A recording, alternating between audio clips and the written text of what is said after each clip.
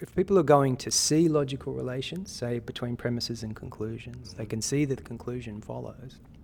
But if they don't care about that logical relation, then there's nothing you can really do. Right. It's like they're... What reason could you posit to someone who doesn't respect reason? That's what right. evidence could you give them if they don't respect evidence? No, you can't really give any evidence if they're not sensitive to evidence. You can try and make it sexy or, get a celebrity, which is how we try and convince people to change their behaviour in the real world. We create a brand around it. But other than that, it's really like you're past... It's not the time for philosophy, it's the time for walking away or changing the subject.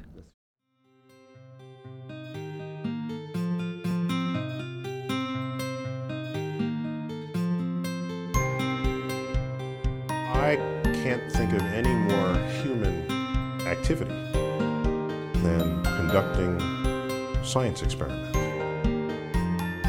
The game I play is a very interesting one. It's imagination in a tight straitjacket. The beauty of a living thing is not the atoms that go into it, but the way those atoms are put together. What I always think should be the basis of education is not answers, but questions. We should teach kids how to question.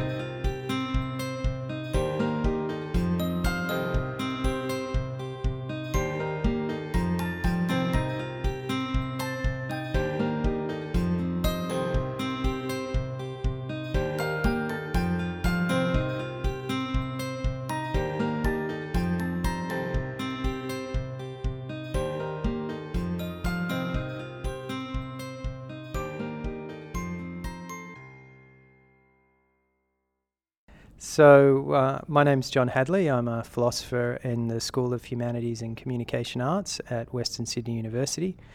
And today I'm talking about my research and my career with blab coats. Awesome.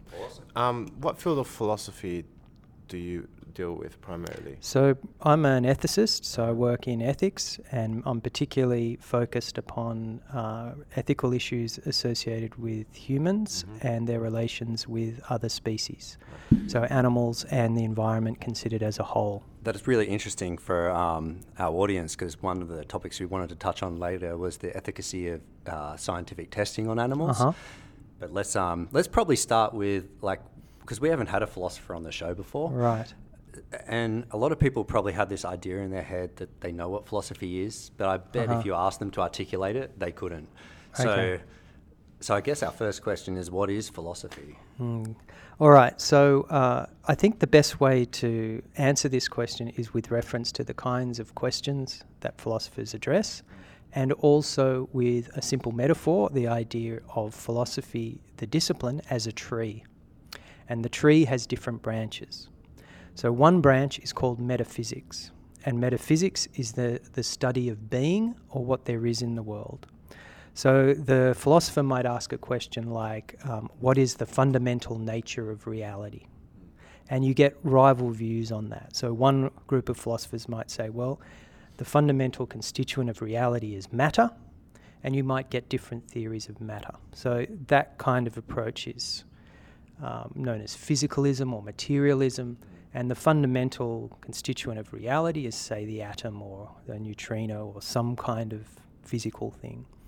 A rival view would be a dualist who says, no, look, there is some aspects of reality that science cannot capture, that are not explained best in terms of matter, and we need to posit the existence of some other stuff, some kind of immaterial stuff, to account for things like numbers, minds, gods perhaps, things like that.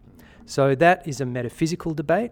So philosophers ask those kind of metaphysical questions. Another branch is epistemology, and in the epistemological branch it deals with knowledge. So what is knowledge? When we say that we know something, what are we talking about? How is knowledge different from opinion? What is truth? Is truth connected to knowledge? And you get philosophers exploring and trying to answer those questions.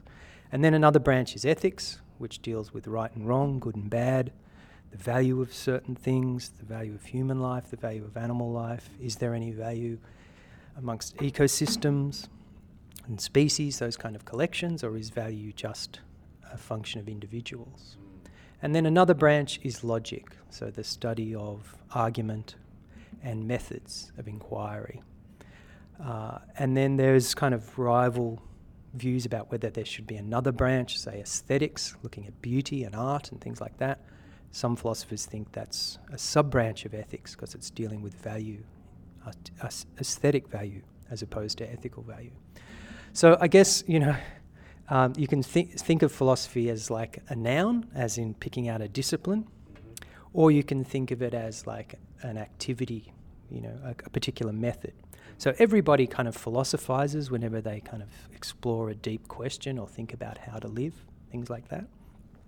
And it's only kind of in the last, 300 years it became a discipline in its own right. Prior to that, you found philosophers everywhere. Some of the early scientists were considered philosophers, some politicians and bureaucrats were considered philosophers. It only became a discipline itself where everyone says, hey, that's a philosopher, relatively recently. Is there something, so you've described this tree, which is a great metaphor and to think about, but is there something, like what's the trunk of this tree? What binds all of those different disciplines together? Good question. So I guess it would be a commitment to the idea of truth and to the idea of inquiry being a productive, worthwhile exercise. All of the disciplines are committed to the idea that, when we argue through things, when we explore things, we're doing something that is worthwhile. It's not like art. We're not just creating something for its own sake or for some kind of experience. We're actually producing knowledge that is important. And if you like, it's kind of functionally similar to a faith. It's an article of faith that philosophy is actually producing knowledge and truth and those kinds of things. And if there is something that, the trunk consists in, it would be that kind of commitment, that knowledge is worthwhile having, and that, it's part of a worthwhile human life, and indeed consistent with the kinds of higher order thinking creature that we are, that we pursue these questions.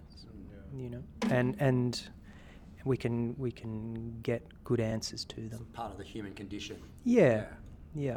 I feel a little uncomfortable with the word faith because faith kind of indicates or implies that there's a lack of evidence, and you have to take it on the paucity of evidence. Whereas I think what you're saying is when we pursue philosophy, we can see real beneficial outcomes, rather than something like the faith that you're espousing is one that has actually shown utility. Well, yeah. I think, but that's an empirical question. So you need a philosopher to work out what utility means. Right. So it may be that the world utility has value in and of itself. That's right. Well, it may be that say if you were going to go with the utilitarians who defined utility in terms of happiness, right? It may be that everyone is happiest not exploring these kinds of questions. Right. Okay, and or it could be that we are happiest exploring those questions. So I guess you're right in that philosophers do like to think that what we're doing is ultimately contributing to making the world a better place. Is this... sorry to cut you off. Because I was just thinking that I like to describe myself as a skeptic, right? Yeah. But that's, for me, an ideological position. It means when I say I'm a skeptic, it means similar to what you're saying about philosophy. It means I'm committed to finding out the truth. Yeah, I'm committed to having epistemologies or ways of thinking that direct me to truth, and in a sense that's a personal preference of mine. It's I guess you use the term faith, I use the term ideology, but is that possibly the context that you mean it in? I think that's kind of getting close to it. It's a bit like, I don't want to use the religion analogy, push it too far, but it is a bit like, say if you take Christianity, you've got two sides, so to speak, Anglicans and Catholics, and they both believe that there is point to what they're doing. They're both committed to, some shared values or whatever, but they fundamentally disagree about really important questions. And I guess philosophers kind of set that first dispute aside and then argue about the second set of questions, But you have to actually accept that truth is a thing and it's worth pursuing. Otherwise, why bother taking issue with somebody? Why bother presenting an argument? Why bother analysing a concept? Unless it's just an enjoyable thing to do, like creating art or falling in love or something. But we like to think it's kind of matters more than that. In the same way that a scientist might think that, they're part of a larger project. Science is a useful method. It's worthwhile being a part of, and everyone is better off when it works the way it's supposed to work. And so you enter into that discipline with a respect for the project and the constraints that are upon you in that. And they are, they set the ground rules, if you like. They guide your conduct. And philosophy is the same. It's not supposed to be like art. You're not just supposed to make this stuff up. You're supposed to be subjected to certain constraints, and these constraints have authority. But, where do they come from? Right. They're not divinely sent down to us. They're right. They've just emerged, and we have to kind of take their authority for granted. And that's the kind of faith. Right. And it's like this assumption, or it's the axioms. Basically, these foundational, how do you know that reason works? Well, it works. Like, you have to just take it on. That's right. Faith that reason works, logic works. Yeah. And by using that, then we can understand the universe and how it works. But you have to make that first assumption to get started. Yeah, that's right. So if people aren't going to, if people are going to see logical relations, say between premises and conclusions, they can see that the conclusion follows. But if they don't care about that logical relation, then there's nothing you can really do. Right. It's like they're... What reason could you posit to someone who doesn't respect reason? That's what right. evidence could you give them if they don't respect evidence? No, you can't really give any evidence if they're not sensitive to evidence. You can try and make it sexy or get a celebrity, which is how we try and convince people to change their behaviour in the real world. We create a brand around it. But other than that, it's really like you're past. It's not the time for philosophy. It's the time for walking away or changing the subject. That's true. I wanted to talk a little bit about the value of philosophy.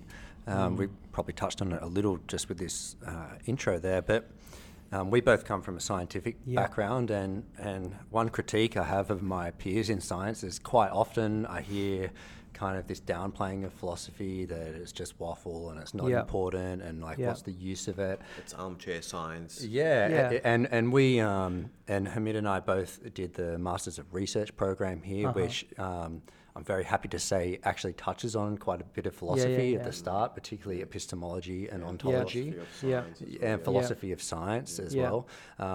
And a lot of the attitudes of the students just coming out of usually undergrad science degrees, and that is like, why are we doing this philosophy kind of garbage? I just want to get into the science.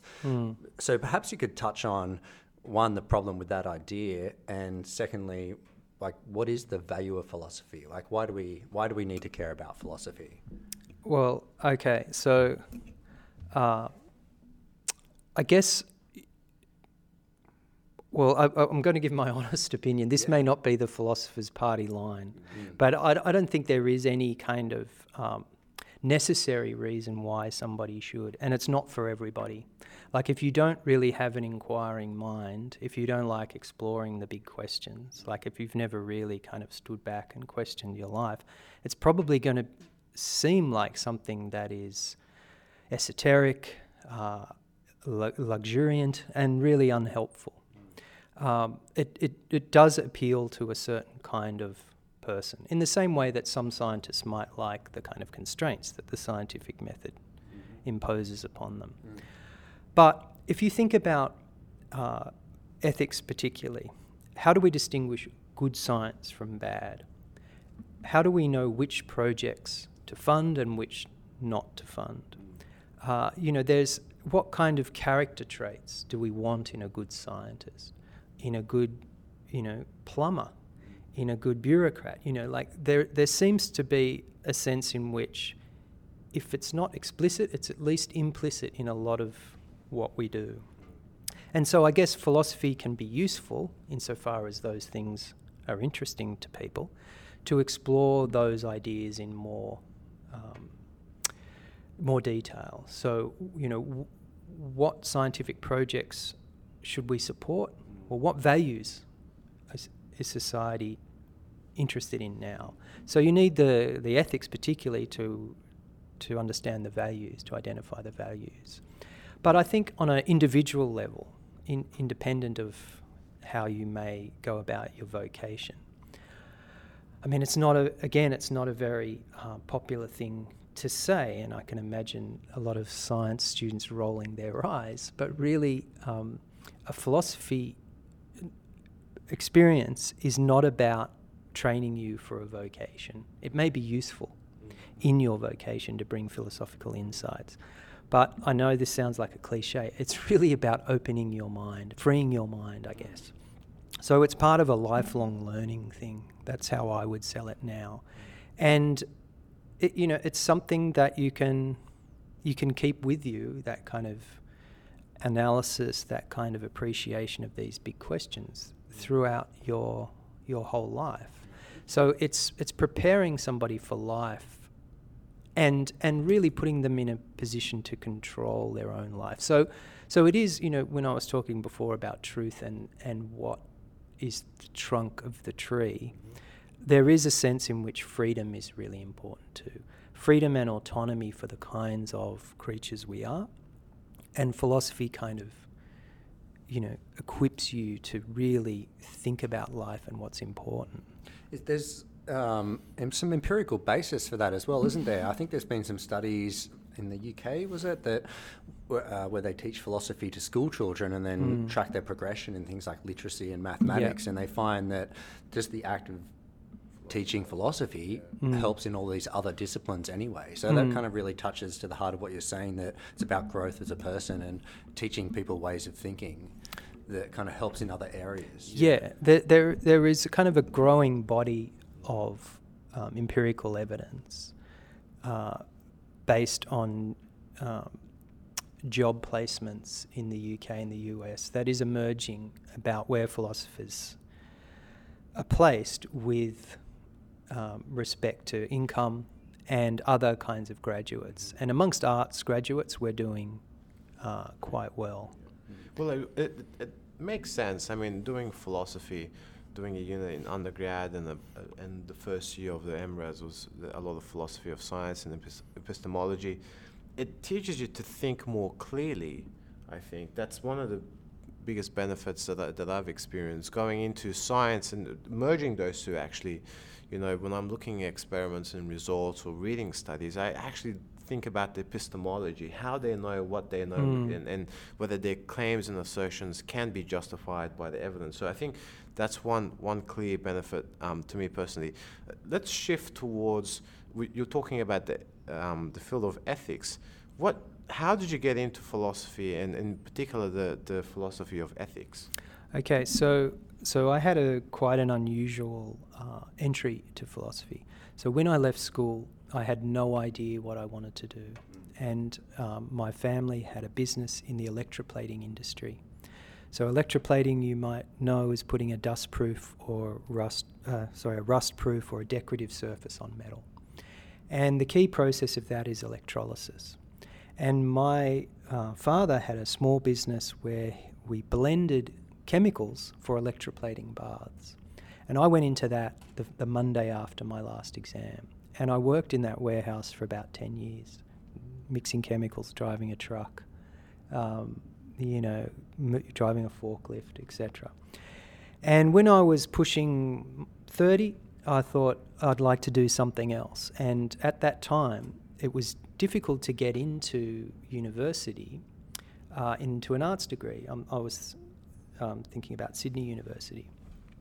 You had to actually compete to get in as a mature age student. And one way you could do that was to do a year-long preparation course. And it involved 3 essays and an exam. And I wanted to do psychology. You could do psychology, English, or philosophy. I knew nothing about philosophy at all. And I enrolled in this program, and they said, I'm sorry, psychology's full. Why don't you do philosophy? And I knew nothing about it. I thought, okay. And I went along to that unit, and I just kind of, I guess, got hooked. Had a very good teacher, and he really sold the importance of it, and I just found it intuitively interesting. So when I got into the arts degree, I just chose philosophy as a major, and then just kind of kept going. Being a mature age student, I guess I was a little bit more productive than a lot of my other students, my peers, less distracted perhaps, and I ended up doing honours, and then my honours teacher, supervisor said, look, there's these scholarships, you should consider getting a scholarship. And I had no idea you could get paid to study, you know. So I It's great, isn't it? It is. I got a scholarship, and then just kind of hit upon a topic for my PhD, and managed to get a few publications during my PhD. So when I finished, I was kind of on the job market and quite competitive, and then I lucked out getting a job teaching ethics to journalism students in Bathurst, west of Sydney. So just to get back, that's how I got into philosophy. How I got into ethics was I'd taken a number of kind of political philosophy units, and political philosophy and ethics kind of overlaps a lot. In fact, some people think you should think of political philosophy as like a sub-branch of applied ethics or of ethics. So I'd done an honours thesis on environmentalism. And so I was looking, in my honours thesis, I was exploring the political philosophy of libertarianism and whether environmental limits to property rights could be found in libertarianism. Because even, libertarianism is taken as kind of the hardest philosophy to find anything other regarding, like environmental. So libertarian... Sorry, just break that down, unpack that a bit. Okay, so unpack that. That's my philosophical term. Yeah. So other regarding just means altruistic. So libertarianism is a very kind of self-interested, self-focused. Yeah, it's a straw man to say it's self-interested, but it's basically the individual can do whatever they want. So of course, if somebody owns a block of land with significant habitat on it, or high conservation value forest, the libertarians say they can chop it down, no problems whatsoever. So I wanted to try and challenge that idea. And so that was the focus of my honours thesis. And during my honours thesis, thinking about the individual focus of libertarianism and the collective focus of the environment, I thought, well, how about if you kind of explored the individual focus within the environment? Instead of thinking about the environment as a whole, you looked at individual animals, individual trees, individual rivers, blah, blah, blah. How does that work out? And that kind of got me thinking about the moral status of individuals outside of the human species. So mammals, reptiles, birds, those kinds of things. And so then in my PhD, I just combined the two together, and I developed I explored the idea of extending property ownership to wild animals. That's really interesting, because while preparing for this interview, I actually looked up a few articles where you were saying just that. And so what would be the utility of giving animals, and this might sound like a radically crazy idea to people who are like, what? It would be, yeah. And I saw that farmers or the farmers union were pushing really heavily against this idea. Sure. Can you just talk about what would be the utility of giving animals property rights? Well, the way that I present it is that it's an extension of our existing habitat protection kind of system. So the existing system is based on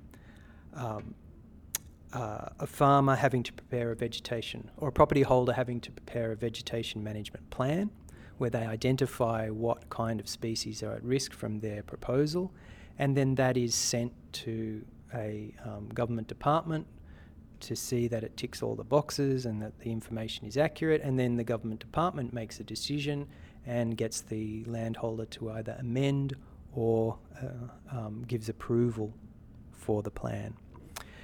All I'm suggesting in my theory of property rights, in order to ground it in the real world, is that there ought to be a kind of an intermediate step in that process. Instead of giving all of the decision to a landholder, a bureaucrat and a landholder, that a guardian can step forward and make a case for the species at risk. It could be just a chance for a cooling off period, to sit down, engage in a discussion with the landholder. Perhaps you think of this, or maybe you could amend your plans in some way, that kind of thing. So that's how it would translate in the real world. It's not a hell of a lot different. We already have that kind of process. The theory is just pretty straightforward. I'm taking existing theories of property ownership and how individuals come to acquire exclusive ownership of unowned land, and then saying, look, how does that work across to animals? What kind of case can we make for individual animals? So it has the kind of theoretical component and the practical component. But of course, when I first introduced it on the conversation, it was beat up in the usual way and presented as an extreme kind of activity. But I don't really think it is extreme, because clearly biodiversity decline is increasing. Habitat destruction is acknowledged as a big problem. The existing system doesn't seem to be working, but we can't really get away from the existing system. We do live in a liberal democracy where people are given ownership rights over parcels of land. So there's only regulation that is really going to stop this process. So all I'm suggesting is that we can explore this additional step in the approval process.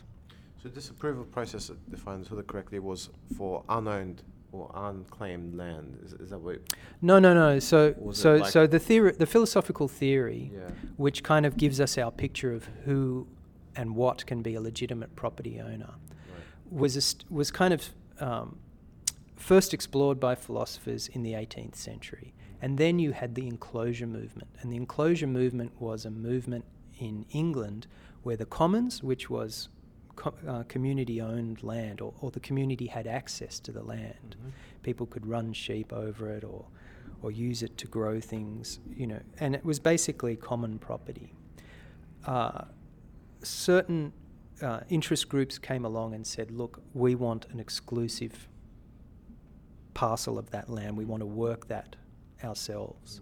So the philosophers had to kind of give a justification for this process. How can you justify giving somebody exclusive ownership of land? Right. So there are a number of existing theories about that process, and that has shaped what it is to acquire property. So just to quickly run through them. The most influential was the philosopher John Locke, who has what's called the labour mixing theory.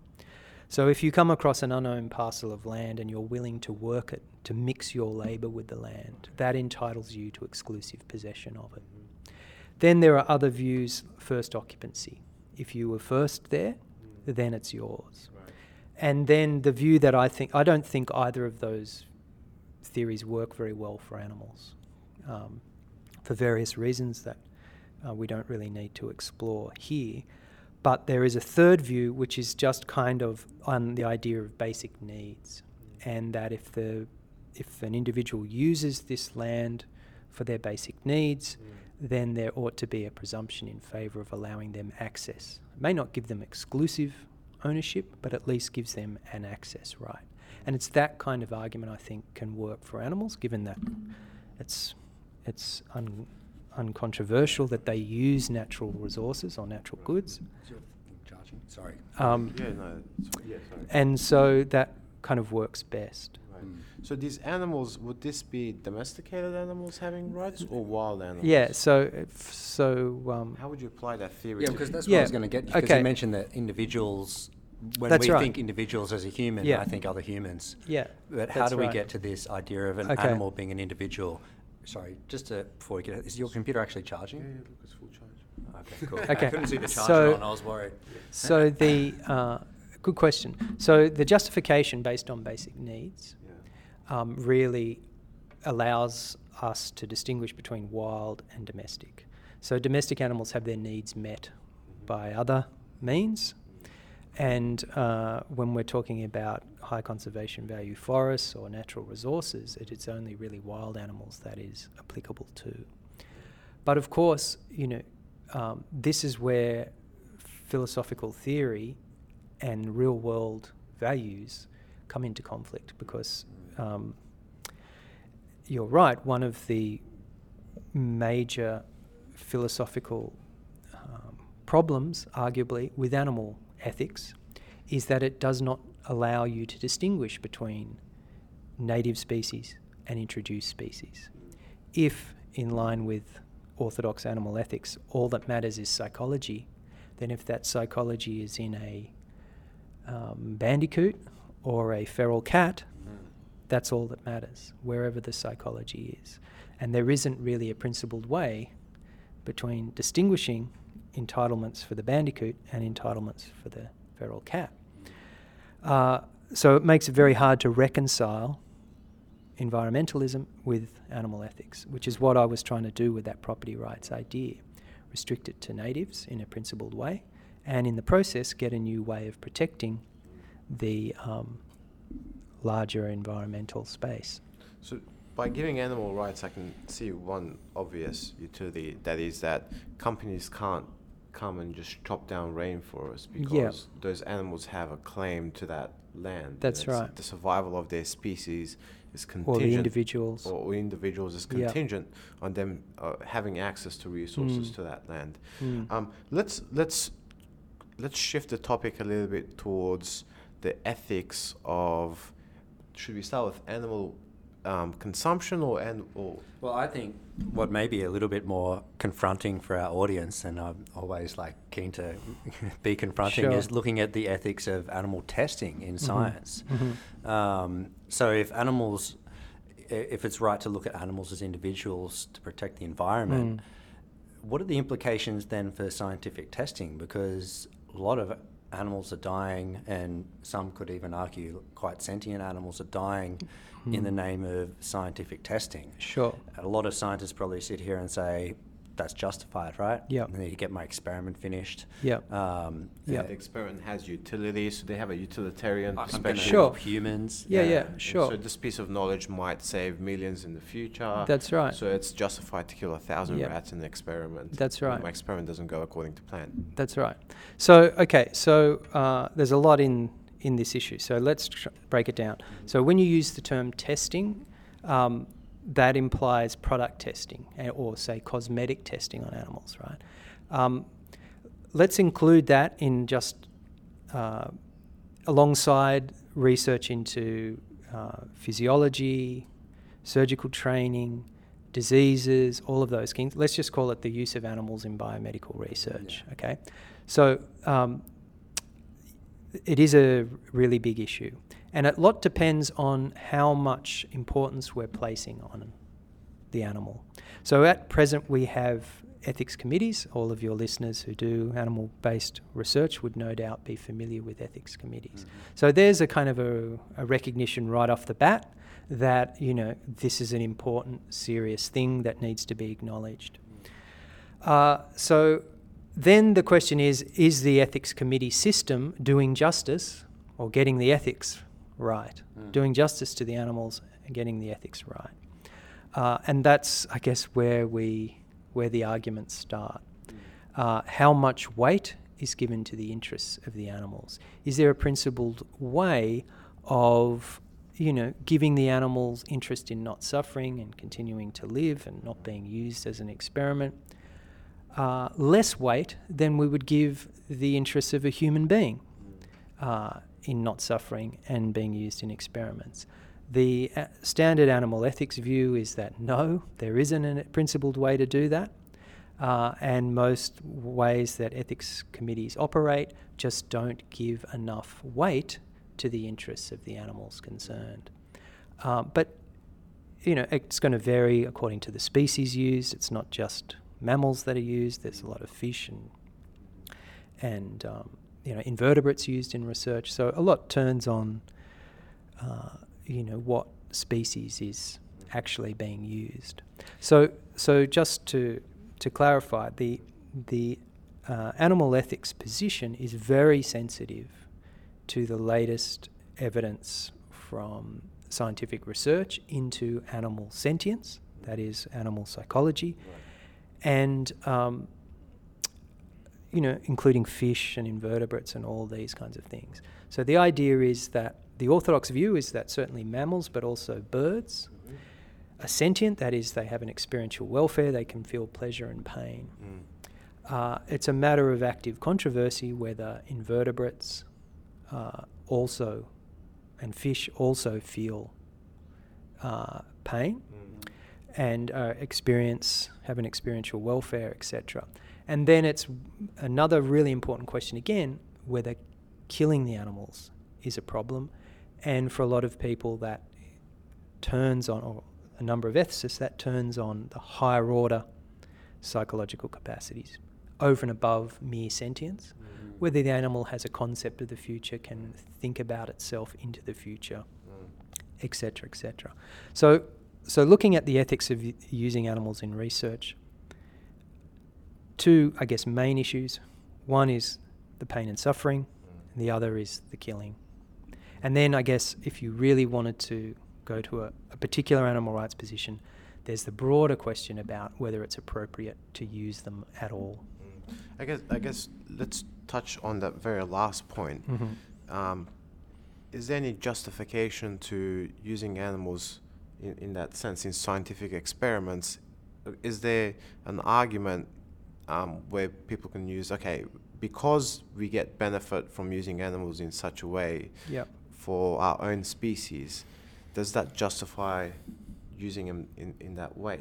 Okay. Is that morally justified? So what you're saying is that, because you mentioned looking at the sentience of the animal, but what about the value of the research? Not even that. I'm just stepping back from the specifics, just saying, can you justify animal research even if it was done as ethically as possible? Okay,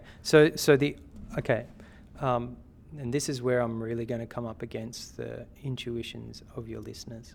The view is that the only justifiable research on animals, right? And I'm talking about not, and there's even views that say there isn't, but would require you to at least be willing in principle to do it on a human being of comparable capacities. Because there's no way to distinguish psychology in this species and psychology in that species. I mean, I guess one of the most important ideas in animal ethics is the concept of speciesism. That is discriminatory to use animals and not human beings of comparable capacities, right? So like disabled people, mentally impaired people who are severely cognitively impaired or people like that. So no one's going to do that in the real world. This is a armchair philosophical argument. You ask me whether it's justified. On philosophical grounds, it's very difficult to do unless we are willing to use humans as well, because otherwise we're just giving less weight to the interests of other species.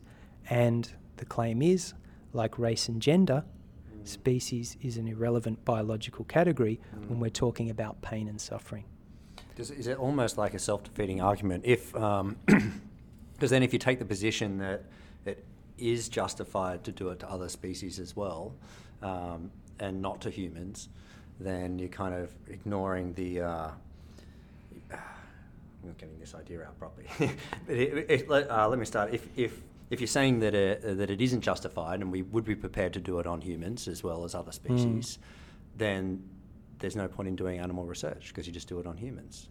So that kind of well, it may still be there's particular diseases that you're willing to do on that you're interested in investigating that only apply to animals. But, you know, a lot turns on what kind of moral instrument we give to psychology. So the notion of rights, okay, the concept of a right can be understood in two ways. One is a guarantee to something, say a right to healthcare guarantees you a right to certain kinds of healthcare. And someone has to provide that to you, right? It might be the state or whatever.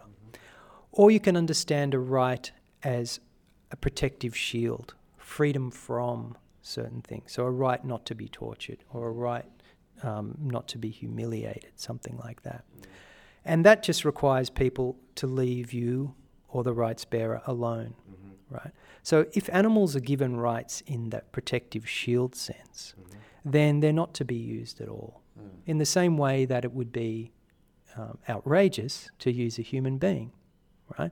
So I guess animal rights says, look, humans are given rights in the protective shield sense. They're given rights in the other sense too, but at least when we're talking about use in biomedical research, they're given the protective shield sense. Then animals ought to be given the protective shield sense of rights as well, and therefore protected from any kind of usage. Because what has somebody's project or purposes got to do with the individual? They're just going about their life, they're not interested in that. It seems unjust to co-opt them to produce some end for collective good. That's how the rights theorist thinks. But the alternative view is utilitarianism, which is how animal ethics committees work. And they say, look, in this context, rights are inappropriate. Rights in the protective shield sense are inappropriate. Let's just give animals a right to be considered at all by the ethics committee. So they're given this interest in being considered. The ethics committee weighs up the costs and benefits to the animals. They may ask the researcher to refine the experiment or replace animals where possible or reduce their use of animals. But there's no sense in which they'll say sorry, in principle, say sorry, this can't be done because animals have rights. You've just got to work around the issues. So if you go utilitarianism for animals, then you can use them. But you've got to give their interest the same weight as you would give humans, because otherwise it's speciesism. But you can be utilitarian about humans as well. Yeah, you could. So a lot turns on whether we are living in a society or an ethical space where we give rights in the protective shield sense, or whether we prefer utilitarianism. Because there is some utilitarian ethical decisions in testing on, say, new treatments for terminally ill cancer patients, for instance. Absolutely. So, like yeah. So they and these people volunteer because they know that they're going to die in a few months. So they volunteer at the slim hope that it might help them. Often it wouldn't. But they're also contributing to the greater kind of scientific understanding as well. That's right. And so most,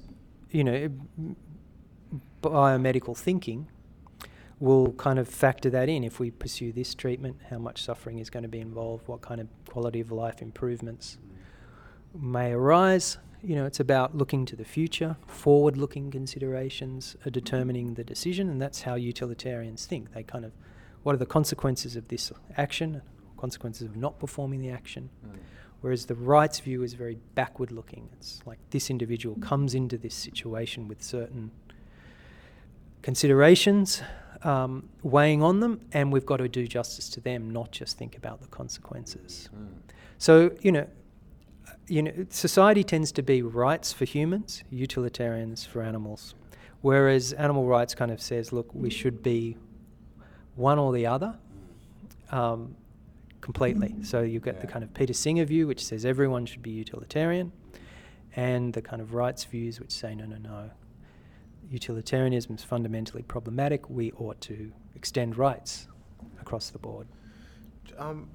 This is something that Alex and I were debating a couple of days ago on the train when we were going to a conference, talking about this conversation that we're going to have with you.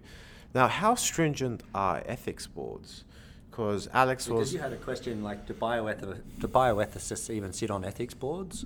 Yeah, like how much they actually try to reduce suffering and pain for the animal, or how much they ensure that the methodology or the protocol that researchers are using ensures that only the sufficient amount of animals suffer and no more than that, or Yeah. only the sufficient amount of, Yeah. or the at least amount of suffering occurs rather than this being uncontrolled. Yeah. Like, how stringent are ethics boards on that? Because if you think about it, well, without, my assumption would be that these ethics boards don't necessarily have the expertise in, say, the specific discipline to be able to make determinations about what is the best methodology. And say the scientist, to use an example, may not have the ethical understanding to pick the most ethical option. So the scientist is sitting there going, it's easy, I can get the job done fast and cheap if I kill 1,000 rats. So I'll ignore these other methodologies. And the ethics board might not have the understanding of those other methodologies, so they approve the killing of the 1,000 rats. Yeah. How does that work? So, I mean, you're drawing attention to what a lot of people in the animal protection community see as a problem with the ethics committee system, is you've got an epistemic asymmetry between the different members of the committee. So I mean, a lot of jurisdictions, there's variation across jurisdictions, but roughly speaking, it's usually comprised of a scientist, a community representative, right? Someone from an animal protection group. So that's usually a lay person has very little scientific background at all. Then there might be a representative from a veterinarian, or someone with veterinarian qualifications, and then there will be someone representing the researcher or the research kind of space, and maybe an ethicist. So there's different people on the committee, and so you do get cases where the ethics representative will be saying, look, this person is not giving the animal's interest adequate weight, and the scientist saying, no, this use of animals is actually quite modest compared to the use that this other researcher had. It's not a process that can really be resolved once and for all. I think a lot's going to turn on the goodwill of the people involved, that they're all acting in good faith and trying to do their best given the brief of the committee, which is to acknowledge the ethical issues involved. But, from a rights perspective, the problem is behind the process. The problem is that the ethics committee process begins under the assumption that humans are allowed to use animals. And there's responsibilities arising from that, but nonetheless, they're allowed to use them. And that's the kind of, once you accept that, then a lot of people who have strong ethical views are really not included in the process at all. I mean, you think about it, you've got experts running rings around you about the minutiae of biological research. You've got no way of responding to that. They have had a career working with animals. They don't understand. They're stuck in a paradigm. They're stuck in a paradigm. They don't feel the issue like you do. So what scope can you have? You can either be seen as an obstacle to be gotten round each time, or you can try and be strategic about it and sensitize them to the issue. But when there's a stack of 30 protocols or whatever is being looked at each meeting, the individual animal is really lost in the process. To the value of philosophy and educating people about philosophy then, because if you get these types of ideas into the heads of the scientists putting forward the ethical applications, and when they're sitting there designing their methodology, thinking about the ethical implications, that's probably where... Well, I used to, when I was finishing my PhD, I would give the animal ethics officer at Sydney Uni invited me to talk about animal rights twice a year to new graduate students doing animal-based research. So, and he gave me carte blanche to talk about ethics in any way I wanted. So I really put it out there, and I think it was a worthwhile exercise. But you know yourselves that, over time you get kind of enculturated into a particular discipline, and you see how things work and who gets rewarded. you know, it's like life generally. It's hard to maintain a kind of an ethical perspective in the day-to-day grind. But at least, I guess, you know, and this is where I think ethics training is useful, at least kind of plants a seed that somebody thinks, oh yeah, that was really important. I remember that being important. And so when they're going through this protocol, perhaps it may motivate them to think about refinement a bit longer, or to think about replacement in more depth, or whatever. But what I'm interested in is the duplication of research. You know, like, so how scientists work out whether the research is actually new and important. Like, how do you know that some researchers elsewhere haven't done the research? Like, are there databases to search? And how freely available are those databases in order to ensure that the research is not being duplicated? You know, there's a lot that could be done, I think, to explore, you know, replacement and the justifiability of research. We're hitting 50 minutes. We kind of knew this coming in. We were saying, geez, this is going to be a tough interview to touch all the stuff we want to talk about in such a short amount of time. There's other stuff that we'd want to talk about, but unfortunately we will run out of time, and Alex has got... I've got a hot date with my wife. Very good. But I guess one thing that... have you read The Moral Landscape by Sam Harris, or that type of... So he thinks there's objective morals if you just start with some... He thinks that morality is as objective as medicine is. So you have to start with some axioms, and then from there you can build an objective moral push. He was pushing against moral relativism. But I guess what he said, something that really struck me in that book, was that you want to design a system where people don't have to think too much about making moral decisions. If you have a system where it's really difficult for people to be moral, then people are going to do immoral acts. And he gave an example of maximum security jails, where you could put the most morally salient person in that environment.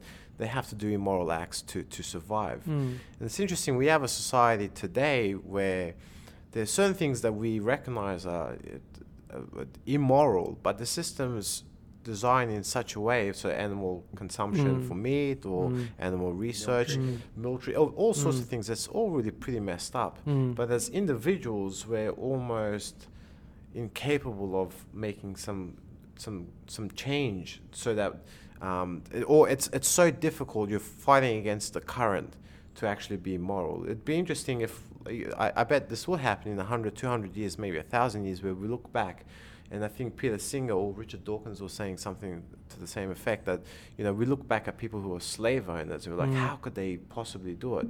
Well, I think this moment in history right now should give us some sort of insight about how difficult it must have been for people to fight the system when everyone around them was basically doing the same thing.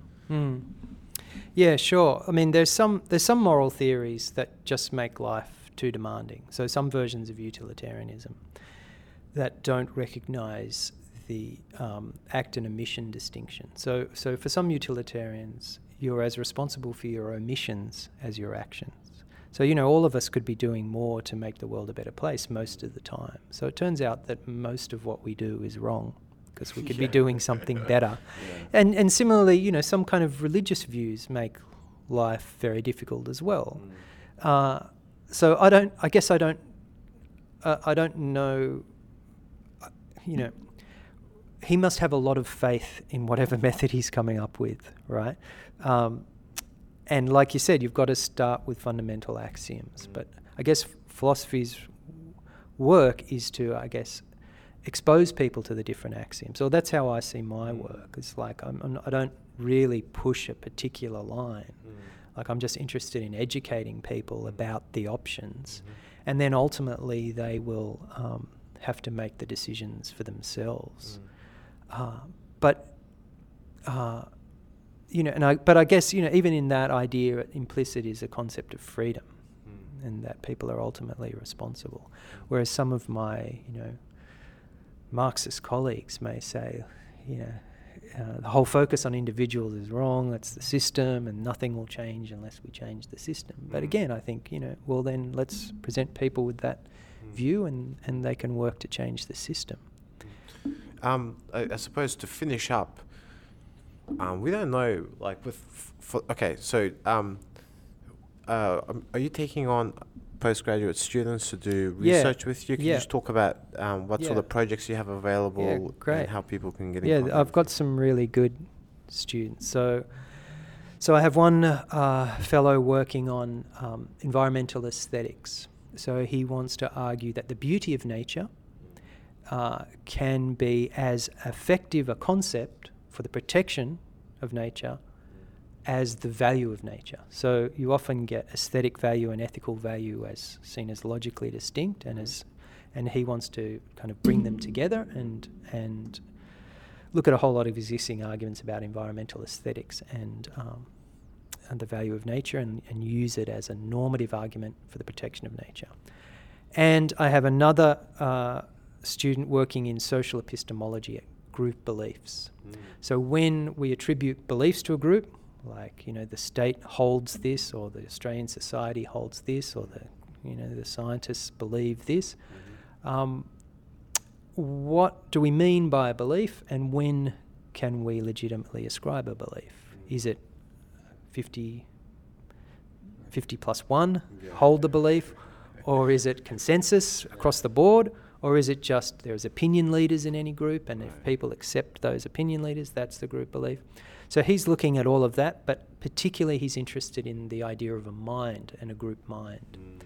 It's because in order to ascribe a belief to an entity, it seems like you need a mind. So he's interested in work on group mind. Sounds particularly interesting with the current state of affairs with identity politics. That's and right. Things like this. Exactly. That's really where we're headed, isn't it? Exactly. And then one other student I'll mention, he's working in free will and determinism. And we knew we'd have to have another podcast with you at some stage. Maybe we can talk to your student. Actually, he's a really interesting guy, and so he is interested in the idea of accepting determinism and embracing it, and exploring what follows for concepts of happiness and public policy related to punishment if we actually accept that determinism is true and no one is responsible for anything. Well, we're kind of like subscribed to that sort of philosophy. Yeah. I think free will is every day. Compatibilism is just changing the topic, man. That's all it is. Cool. So if anybody wants to get in contact with you, just Google him. John Hadley at UWS. Just put that in Google. Western Sydney. Sorry. $30 million and still on the old system. Thank you so much. No worries. Thank you very much. I've enjoyed it.